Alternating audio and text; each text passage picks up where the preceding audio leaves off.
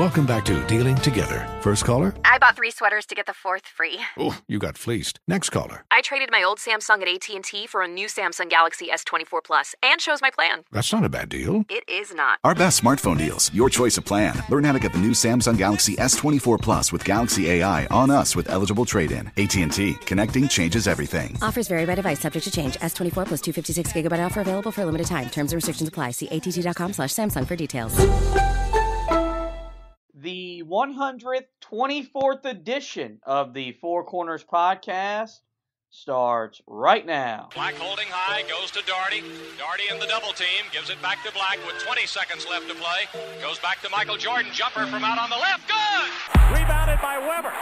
Michigan out of timeout. Weber front court, Carolina with foul. He takes the timeout, they're out of timeout. Technical foul on Michigan. Ed Corbett says he can run the baseline, hands in the ball.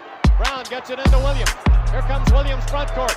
Williams on the drive, gets it back out to him. Long outside shot, short, rebounded. Made! It's over! Carolina has won the national championship. 89-72. And how about them Tar Heels? They are the national champions. Matthews off the mark, and this year the confetti is going to fall for North Carolina. They're not going to be denied this time. I am now joined by Adam Lucas, co-host of the Carolina Insider Podcast and writer for GoHeels.com. Adam, good afternoon. How's it going today, man? Doing great, Josh. How about you? I can't complain too much. So I gave you about 3 weeks or so to really wind down from the bizarre run that Carolina went on during the NCAA tournament. Looking back on it now, does it still feel real that the Tar Heels made the run to the national title game despite being out of the tournament, according to most people, in the middle of February? No, I don't think any of us are ever going to wind down from that one, Josh, as long as we can go back and watch those games on YouTube, and as I'm sure we've all done at least a couple times already, certainly some specific ones, that makes it a little more real. But I don't think anybody would tell you that they would have ever believed in mid-January that we'd be having the conversation that we're having here in late April. I like to talk to you because you usually make me feel a lot better about the Tar Heels whenever they're going through a bad stretch, because you're overall a pretty optimistic guy. When did you believe that Carolina was more than capable of making their eventual run to the Final Four? That's a tough one. I mean, I don't know that I ever really even considered the Final Four until the Tar Heels beat Baylor, because anytime you're staring at the defending national champion right there in your second game of the NCAA tournament, I don't think you want to look too far down the road. Now, I do think once the Tar Heels won at Louisville and at Clemson, and then followed that up with the road win at Virginia Tech, I think they were kind of quietly showing that they were a little tougher than maybe some people thought they were, but they were so far under the radar by that point in time that people just kind of ignored them. But I think those road wins were a pretty positive sign. Armando Bacot had individually a spectacular season. He set the Carolina record for most double-doubles in the history of the program. He tied David Robinson for the most double-doubles in the history of Division I college basketball. Is there any reasonable way to put into words what Armando Bacot accomplished this past season? I think the best way is what you just said, Josh, that he tied David Robinson in a record that stood for 35 years, and a record Armando himself didn't even really know existed until he was right on top of it. But I do think it's fair to say now he is well aware of that record, and he wants to go break it next season and have an even better year and get his jersey up there in the rafters. There's no way you can deny that Carolina doesn't make the Final Four. They don't come as close to maybe winning a national title without Brady Manek, who was the transfer in from Oklahoma. We just had one season with him, but he accomplished a lot in his one season with Carolina. It was a big part of their run. What will his legacy be at Carolina despite being a transfer in the program for just one season? I think his legacy is he's the perfect fit, and anytime for the next 10 years Carolina is looking for a player in the transfer portal, the conversation is going to be, could we just find a Brady Manek? Not just from the way he plays, but just the kind of teammate he was, the influence he was in the locker room, the impact he had on everybody else. That's something that you just can't quantify when you're going through these short transfer recruiting periods. And his just turned out to be even better than anyone could have anticipated.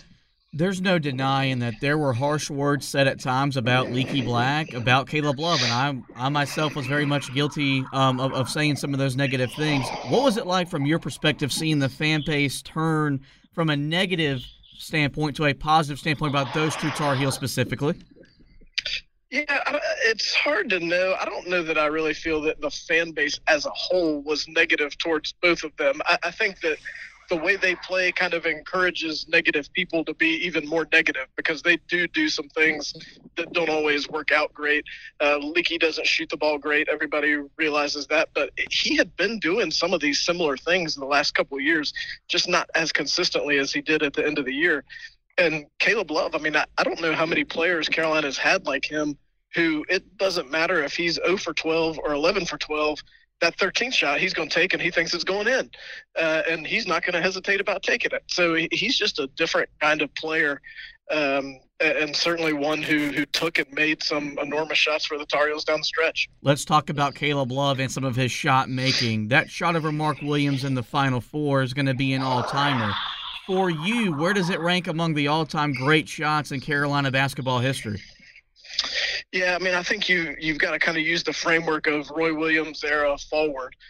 And I'd throw in there the Raymond Felton shot over the shutdown man, as Billy Packer called him in 2005 against Illinois. That was a huge shot that helped Carolina win a national title. I think Marvin Williams' tip-in against Duke at the Smith Center, not like a great shot in terms of distance or I was going to say degree of difficulty, but honestly, that was a difficult shot. But just in terms of ramifications, that was a huge one. Of course, Luke May's shot against Kentucky. Mm-hmm. And then I think Caleb's shot is kind of the outlier because it didn't lead directly to a national title. But nobody is ever going to forget that shot essentially retired Mike Krzyzewski in the biggest game in the history of the Carolina-Duke rivalry. So I think it every bit goes on the level with those other three shots, and I wouldn't want to have to pick between them, and I certainly wouldn't want to have to do without any of those four and change Tar Heel history and take any one of those four away. Carolina had an up-and-down season the first 2.5 to 3 months. It wasn't great, but that last month and a half was as much fun as we've had as basketball fans since that 2017 run to the national championship. When we look back at the 2021-22 Carolina basketball team, how will they ultimately be remembered? They're going to be remembered for that last month or so, about 4 or 5 weeks, because they gave us three of the best wins that most of us as Carolina fans have seen. The win at Cameron, mm-hmm. the win over Baylor, in which everything went right and then everything went wrong, and then somehow they pulled it out, and then the win over Duke in the Final Four, which I just don't think you can find a more impactful game that wasn't for a national title. And they did all that in the span of a month. I mean, that's like a decade's worth of signature wins, and they did it in 4 or 5 weeks. So I think that's their legacy. A couple more, Adam, and I'll get you out of here. Carolina did all of this when they won 29 games. They made the national championship. They went 15-5 in the ACC with a first-time head coach and a guy in early February we all had questions about, but by come April, we were all pretty much convinced that Hubert Davis was and is the right man for the job. What did you learn about Hubert Davis during the course of the season? Man, he really knows basketball, Josh. I mean, the way he adjusted some of the things he was doing in November and December to fit Carolina's personnel in February and March, that is what propelled Carolina to the heights that team reached.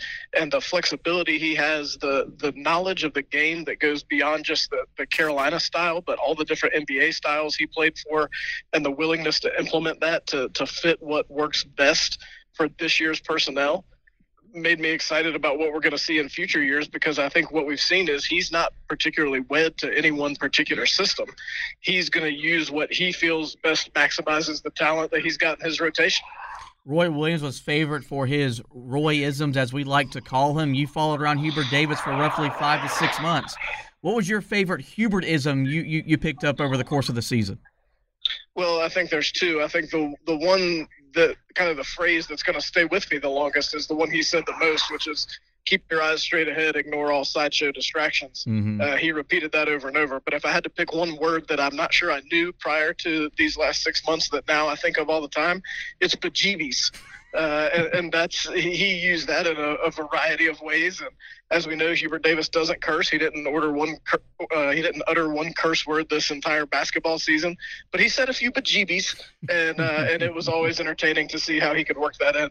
Final one for you, Adam. 4 starters are coming back for next season: Caleb Love, R.J. Davis, Leaky Black, and Armando Bacot, for a team that was minutes away from winning a national championship. Is it fair to say that next season is national championship or bust for Carolina basketball? Absolutely not. I think that's one of the most unfair things that people can say about any team, whether it's Carolina or anybody that has to play in a one-and-out tournament, because it's so important, the matchups that you get. I mean, if Carolina hadn't gotten Baylor as its 1 seed, I think any of the other 1 seeds could have been a really tough matchup in that second-round game, and we're not having this conversation. We're just talking about kind of an average year. So it's all about matchups. It's all about who's playing well. And it's so hard to win a national championship, which is why, of course, it's painful to get that close and not close it out. But it doesn't matter who you bring back. You still have to go out and play. And Carolina's going to be the hunted next season, whereas they snuck up on some people this year. And that's just going to totally change things. Expectations are different. The whole thing's different. And I think that anyone that assumes that, they'll just jump right in and do it again, just like those guys did in 2017, it's not that easy. And you'd be missing out on a heck of a fun season if you spend the whole season thinking about, we won't really know how we feel until April. There's a long way to go before then, and a lot of big games, a lot of records to be set, and hopefully a lot of big wins. I mentioned you're a writer for GoHeels.com, and you're the co-host of the Carolina Insider Podcast. Where can Tar Heel fans catch and find all of your great coverage of Carolina basketball? It all finds its way to Twitter at @JAdamLucas at some point, but we always, of course, appreciate folks downloading the podcast on Apple Podcasts or Spotify or wherever they listen. As if the McCrispy couldn't get any better, Bacon and Ranch just entered the chat. The Bacon Ranch McCrispy, available at participating McDonald's for a limited time. Ba-da-ba-ba-ba. The NBA playoffs mean next-level basketball. Get in on the first-round action with DraftKings Sportsbook, an official sports betting partner of the NBA. This week, new customers can bet $5 on any team to win and get $150 in free bets instantly. You win no matter what. All DraftKings Sportsbook customers can also bet during the first round with same-game parlays. Combine multiple bets from the same game for a bigger payout. The more legs you add, the more money you can win. Plus, place a same-game parlay each day with 3 or more legs and get up to $25 in free bets back if one leg doesn't hit. Download the DraftKings Sportsbook app now and use the promo code TBPN. That stands for the Basketball Podcasting Network. Bet $5 on any NBA team to win their game during the first round of the NBA playoffs and get $150 in free bets instantly. That's promo code TBPN at DraftKings Sportsbook, an official sports betting partner of the NBA. Minimum age and eligibility restrictions do apply. See show notes for details. There you go, guys. That was Adam Lucas, as I mentioned, Go Heels writer and co-host of the Carolina Insider Podcast.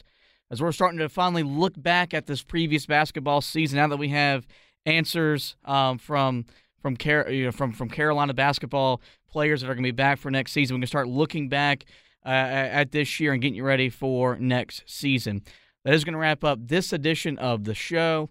We do encourage you guys to go to the website, HeelToughBlog.com. We'll be breaking down G.G. Jackson's commitment, whether it's to Carolina or elsewhere. Other news for Carolina basketball as Kerwin Walton is entering the NBA draft process. There is a potential transfer target on Carolina's radar. Football side of things, big week for them in the portal as well. They've added 2 and lost 1. Ainsley got you covered with that. Any other news and notes that will happen for football or basketball, we'll keep you up to date on HeelToughBlog.com. As for the podcast, you know where to find us. Every major podcasting platform, just simply search the Four Corners Podcast and we will pop up. You can like and review the podcast, but most importantly, we encourage you guys, hit that subscribe button. That way you don't miss any editions of the show throughout the remainder of the basketball off season. We're just going to wrap up this edition of the podcast. I want to thank Adam Lucas once again for joining me. I want to thank you guys for listening. And as always, go Tar Heels.